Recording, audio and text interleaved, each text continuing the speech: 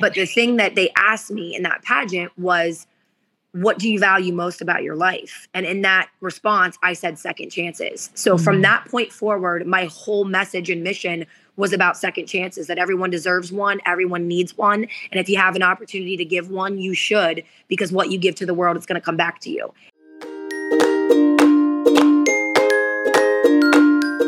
Welcome to This Mom Knows. I'm your host, Jen Uren. Learning to live your life in a way that makes the most of the interests, skills, and opportunities we were each given isn't always intuitive. Whitney Chafin knows how combining profit and passion can give you the freedom to do the thing you were made to do. And for her, it's to help change lives by giving people a new start or second chance with skills to help them succeed.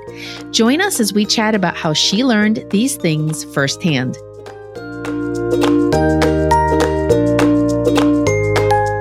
Whitney Chafin is a powerhouse. Originally from Ohio, she's now a resident of South Florida, where she has traded snow for sandy beaches. Whitney is a real estate expert who speaks to and teaches people across the country how to invest in real estate. Having experienced personal challenges and loss, she turned to volunteering and discovered the joy of helping others succeed. Today, she partners her business success with several nonprofit endeavors, including Whitney's Place, where the problem of homelessness is being addressed by providing second chances with housing for people in recovery or transitioning out of prison, as well as helping them invest in real estate as they lay the foundation for their financial security. Whitney is a new mom to her son Dax, as well as being a brand new podcaster with her podcast, The Real Estate Mamas. So welcome, Whitney. Thank you so much. I'm so happy to be here today. Well, I'm glad you're here. Now, that bio gave us some broad strokes, but tell us a little bit more. Like Ohio to Florida, that is a huge change. So what motivated your move? Mostly the weather and the sunshine. Where I grew up in Ohio is very gray, like physically gray, I would say. So you were by a Great Lake. Yes. Well, sort of. Yes. So Okay. where I went to college, we were by the Great Lakes. Where I'm originally from is near actually the Ohio River on the border of Pennsylvania, West Virginia, and Ohio. Still very gray there. But my college town was super gray. Like I remember going and walking to class in the winter, and the campus is built like a wind tunnel. So not only do you have the snow hitting you in the face, but there's also no sunshine. So yeah, I moved to Florida for the heat and the weather. God, I moved from Minneapolis to Chicago area. And while it was colder in Minnesota, it was sunny all winter because we didn't have the lake to produce all the clouds and stuff. So it makes a huge difference. It really does. And I mean, it really had to do with my morale. You know, back home, I was a happy kid, I would say, but I almost kind of always felt like a big fish in a little pond. And I truly think the weather had something to do with that. Absolutely. Yes. Yes, it is. It's a real thing. So what are some of your favorite things to do in Florida now that you're down there permanently? Well, now that I'm a new mom, a lot of my day is with my kid. A lot of times we'll go on walks and things like that. But before I became a mom, I loved going and running this bridge that we have that overlooks the Intercoastal and takes you to the ocean. I used to do that every morning. I would meditate on the beach every morning. I would do a lot of hip hop dance, actually. I used to take hip hop dance classes for fun, which was always helpful in terms of like, physical fitness and just your overall mentality. It was always fun to do. But I would say the most Floridian thing I like to do is go to the beach. And then on occasion, we'll go on boats with family and friends, which is always a good time. Wonderful. Well, good. Well, today we're going to talk about the thing that you know, which is real estate and using that in building wealth. But before we get started, let's get a little bit of your backstory. So why real estate? How did you get involved with real estate in the first place? So I grew up in a family that was real estate investors. My parents owned properties since before I was even born. I think the 80s is when my dad really started investing. And then by the time I was about 11 years old, my dad had already owned 12 properties. So I was kind of bred in real estate, whether I wanted to be an investor or not. Much of my childhood was spent actually renovating properties with my dad and my brother and my mom. I have several memories as a child, but I remember being like 5 or 6 years old. My parents would give us a section of the property to paint, and we would paint with like little, play school paintbrushes, and they would have to go over it afterwards. But my dad tried to get us involved at a young age. And for a long time, I didn't like real estate. I felt like it took me away from my childhood because we were working at a very young age when my friends would be outside playing and had no understanding, of work at 6 and 7 years old. So as I grew up, I didn't really want to go that route. I really wanted to be on TV and be in broadcasting. And my voice is kind of faint now, but I have a good speaking voice. So I was always like, I'm just going to get into TV. I'll do entertainment news. And I did for a little bit, but I started learning that I really did not like working for someone else. And I didn't like that trading time for money, 40 hours a week, you're working a 9 to 5. And then I was living in Florida with a 40-hour a week work job with all my friends and family back home still. And I'm like, this sucks. Like, I can never go home to see family and friends. I can never go on vacation unless it's my time off for 1 week after I've accrued it. So I just kind of had an epiphany when I was about 25 years old that I didn't want to do that. And for years, my dad had tried to preach to me, like, you need to do real estate. You need to learn how to do it. You need to buy property. You need passive income and cash flow. And I just didn't have that like understanding of what that actually meant until I got to the point in my own life where I was like, there's got to be something else. So at 25 years old, I actually went to a free real estate workshop, which happened to be the exact same workshop that my dad went to when I was only 11 years old with the same company and everything. But he works for the company actually. So let's backtrack a little bit. When I was 11 years old, my dad and mom had already owned 12 properties, commercial properties, rental properties, all of that.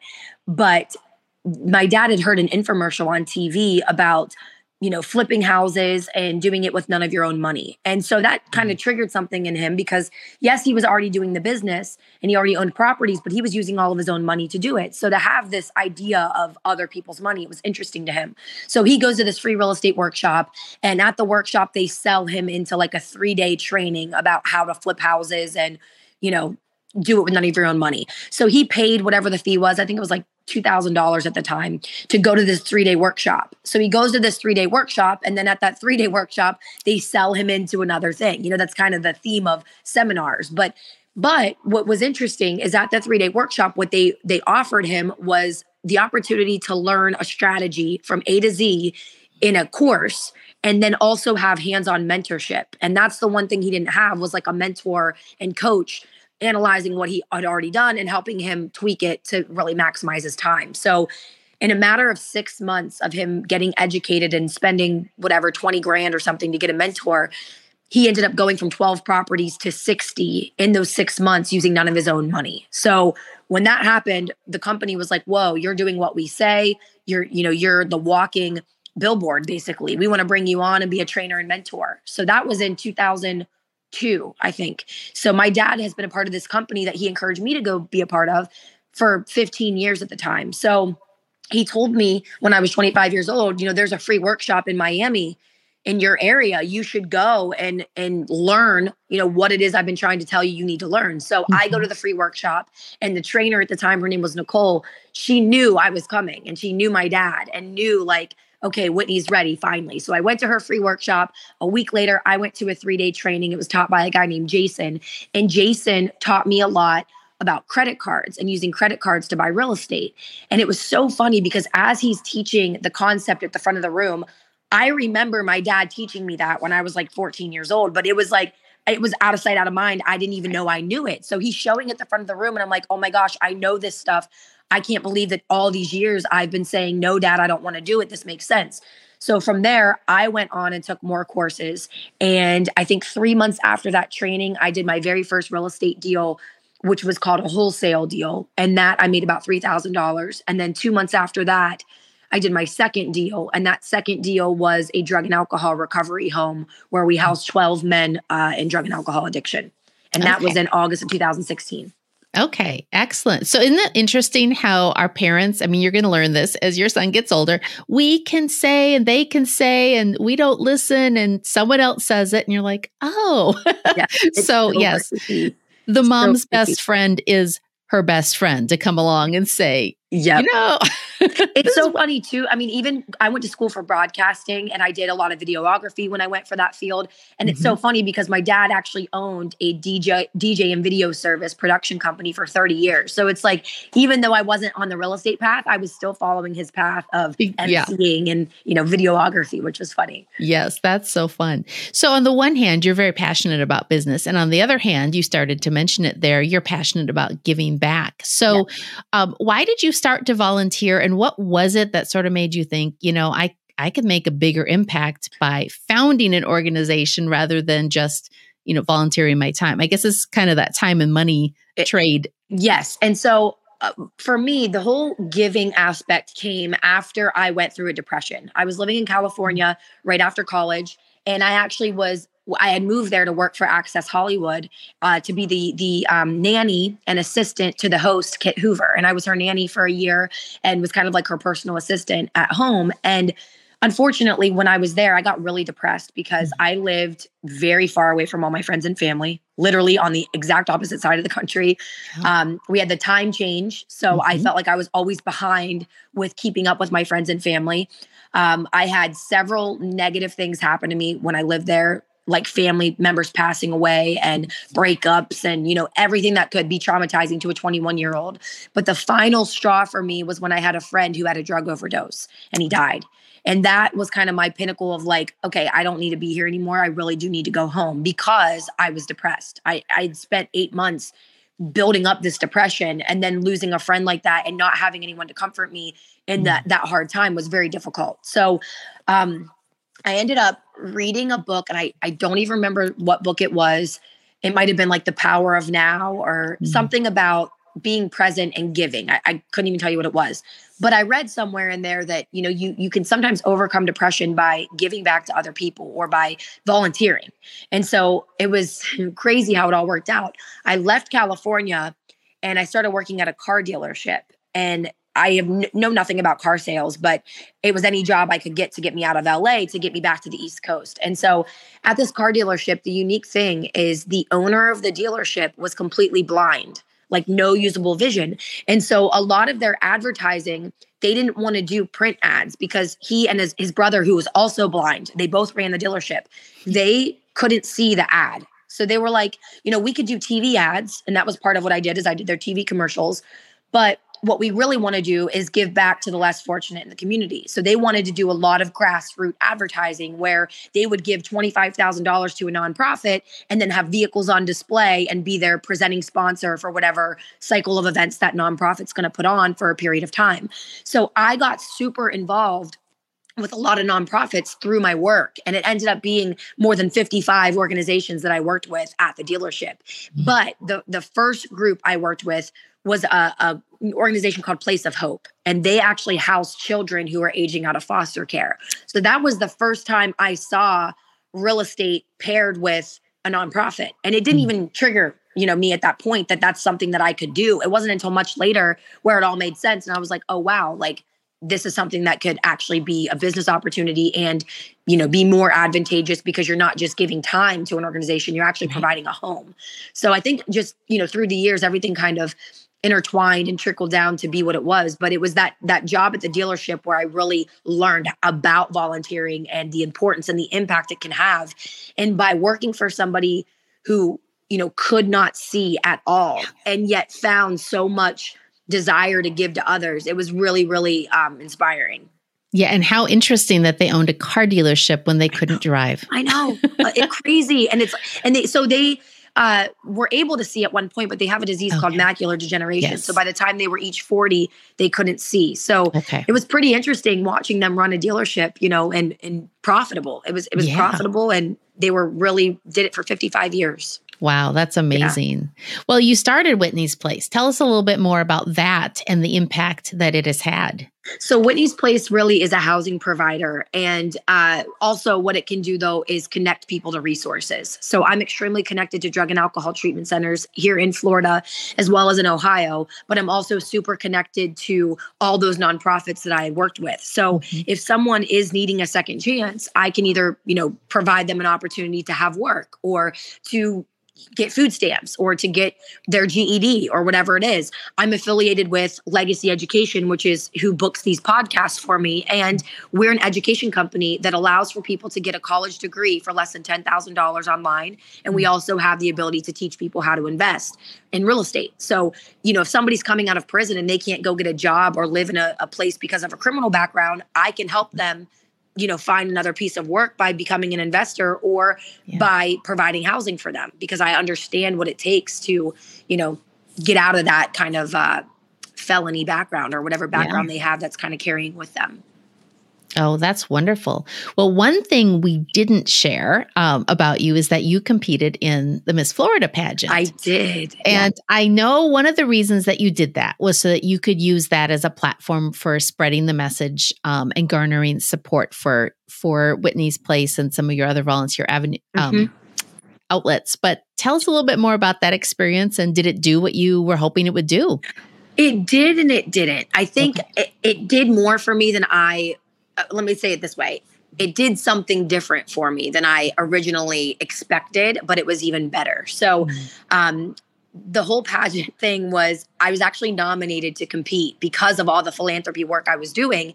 I was doing everything that the Miss Florida USA winner and even the contestants were doing. I just didn't really have a platform or recognition for it. So one of the local people with the organizations I worked with said, you should compete. Well, in order to get to Miss Florida, you have to qualify.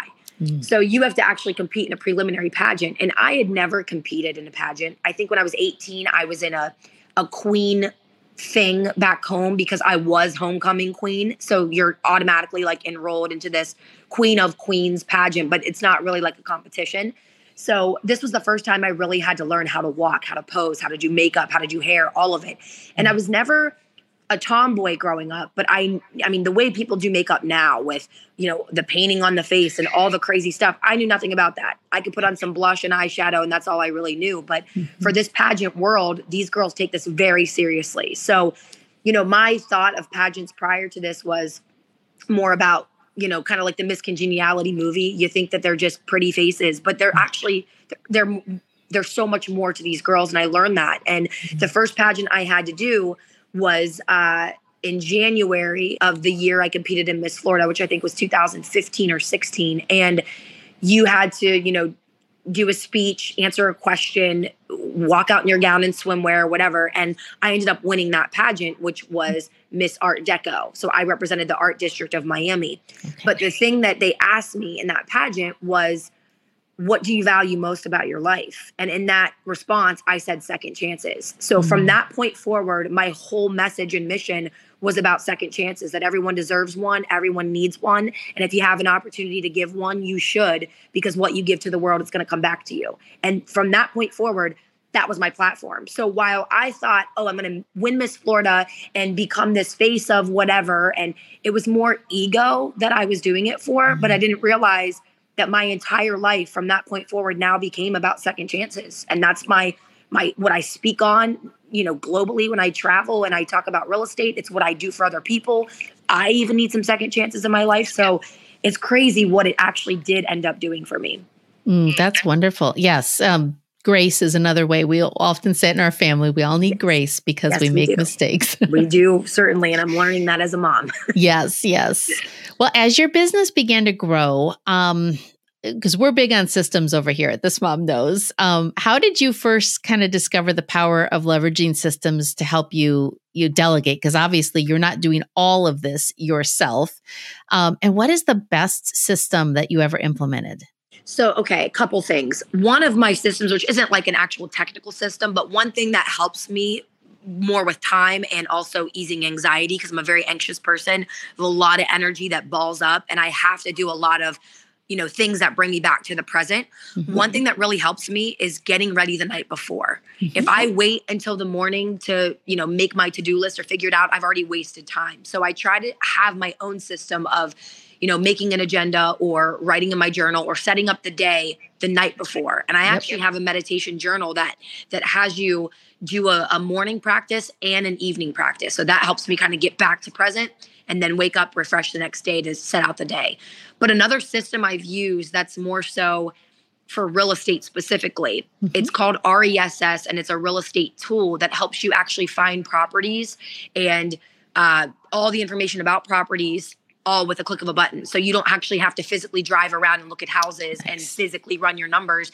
And that, now that I'm a mom, and because of all the differences that happen with COVID and how you can't go knock on someone's door to find out information, that system has been a life changer. It really has. It's helped me just maximize my business and my time, because now I can be with my son and not have to physically be driving around, packing bottles and diapers and all of that.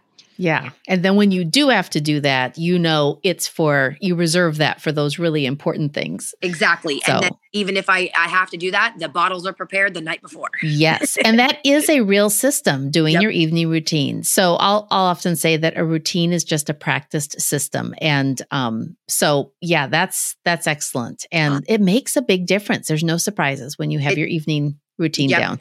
Yep, 100%. And again, like I said, I'm anxious. So at times I'll go to bed with all that stuff in my brain and then wake up still having that feeling. And it's like, I don't even want that. If I can just get clear the night before, then I can relax and go to sleep and wake up feeling like I can seize the day. Yeah. Yeah. It's almost that difference between I have to remember and I've written it down. It just, it shifts it off of you and onto something else without you losing it. Absolutely. So yeah, that's excellent. Well, most mompreneurs build their business while they're parenting, but you kind of came into it in the opposite order. So how has becoming a mom changed your day-to-day priorities, particularly with your business? And did you have to make any changes in your business structure? Or had you sort of already gotten to this point where you had the freedom and flexibility to just slide into motherhood? Not that anyone slides into motherhood. No, I know. But I've actually so I had a lot of stuff built before, but I felt like I was just getting it built.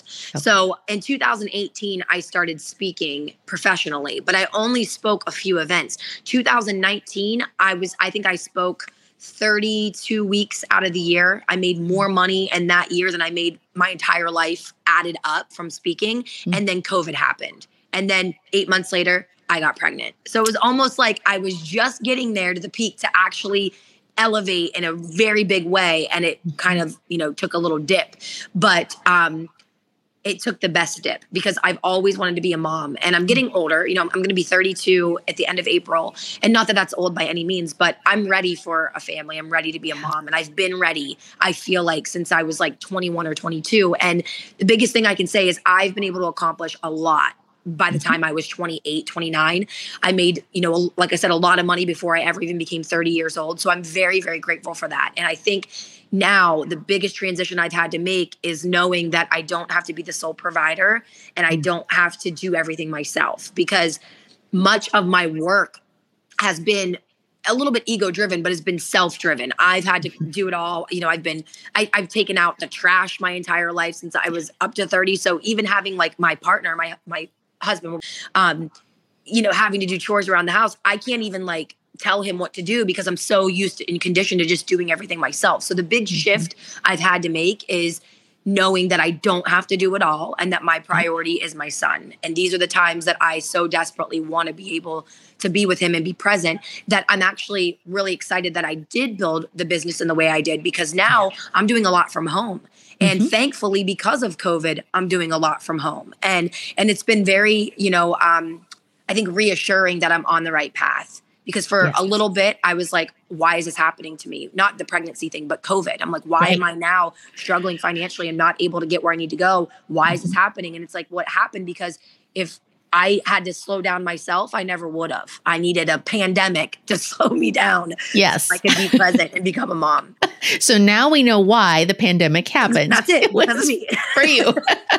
No, but I think you're right. There was a lot of, for as hard as it was and as tragic as the loss of it, there was a lot of positive things I think that really came out, including like in our family. It was, we were able to shift to focusing on relationship more because we weren't running around and going and doing. And there were some really positive things that did come out of lockdown and virtual living. I know. Yeah. I was on a plane every week, in a hotel room every week. And I was not even at home. I think I was renting an apartment, spending a ton of money renting an apartment that I was in 4 days out of the month. Yeah, it was a glorified storage unit for your clothes. Exactly. Yep. Yeah. Oh, well, you talk a lot too about living a life for profit and purpose. So tell us what you mean and what does that look like for you?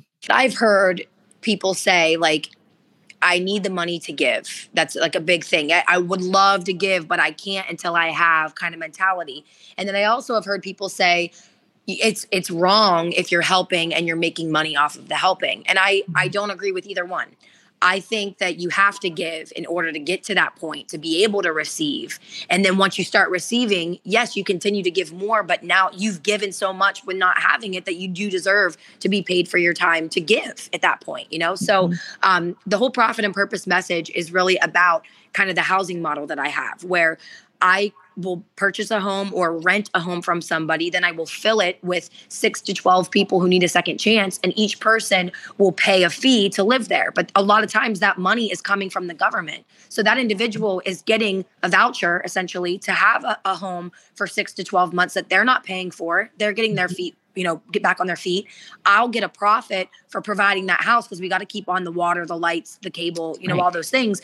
And then I'm paid a fee for my time to do so. I'm not becoming a multi-millionaire off of the investment, but we're paid for our time and paid for the property to continue to flow. So most of the profit and purpose is that. But what we're doing is providing a safe place for people to get their life back.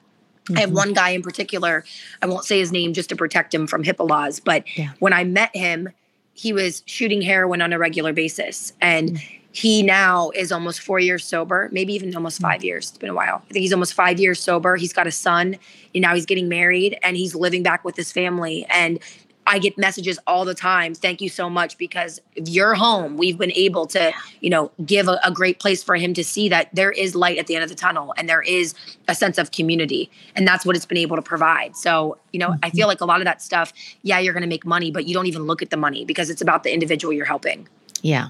So it's being passionate about what you're doing and not just, it's not a job, it's a calling. Yes, exactly. And, so many times people will come to me because I teach how to invest in these houses for social good, because it doesn't have to be just addiction. It could be homeless veterans. It could be women of domestic violence, whatever. Right. But someone will just say, I just want to make money. If that's your philosophy, you're in the wrong business if you're trying to do social housing, because you cannot have somebody coming to you with literally their last breath because they want to go get high and would rather be dead than, have you even be their friend. They're in that low of a place that if all you care about is a dollar, you can't. And there's people who do. There are bad people out there that will just take the money to be able to make the money. But if I have anything to do with it, it's going to be people who genuinely, have a passion for whatever group they're helping. Yeah. Oh, excellent. Well, I know there is a mompreneur listening who is thinking, I would love the freedom and the opportunities that, this financial success would offer, but I am nowhere near that. Mm-hmm. Now, I know you didn't get here overnight, but what would you share as one thing that she could do today to start to lay the foundation, for building something that's financially successful and gives her freedom?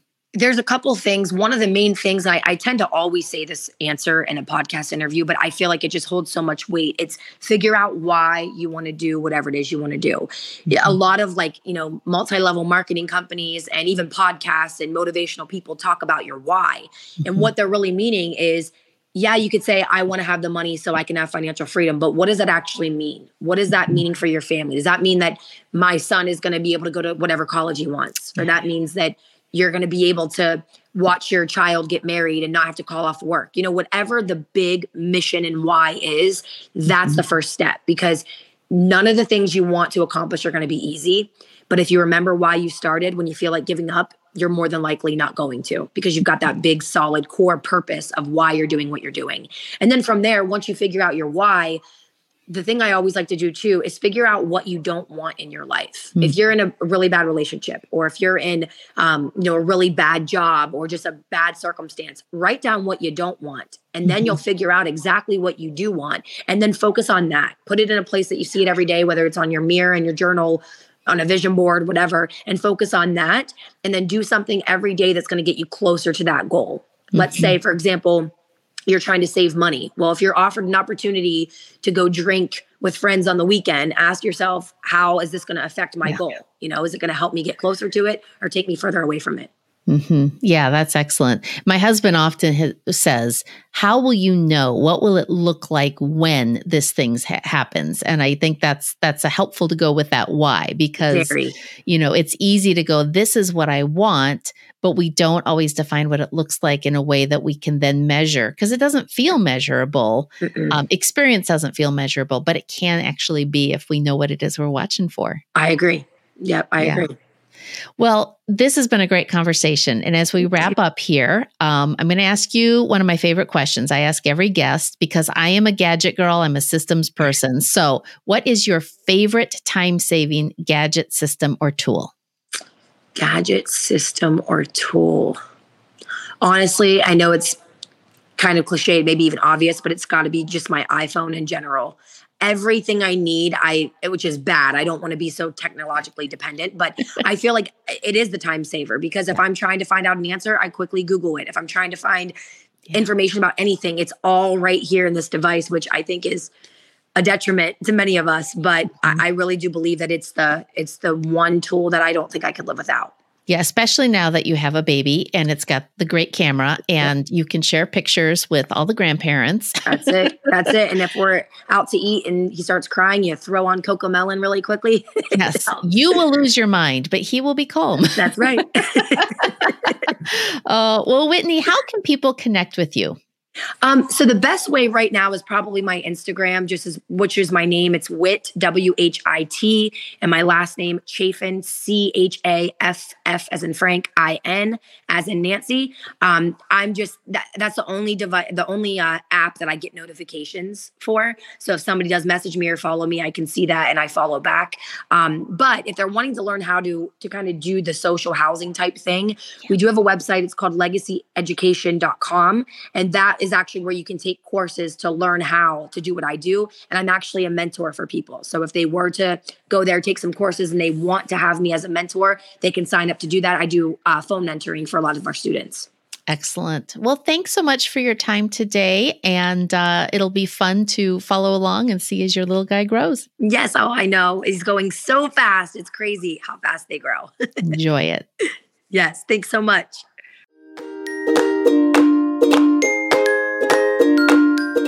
Whitney shared some thought-provoking ideas that just may help you see the opportunities or challenges you've been given in a new way. To find her and connect with Whitney, find the links to resources mentioned, or even find a transcript of our conversation, be sure to hop on over to thismomknows.com/podcast, where you'll find all these things and more.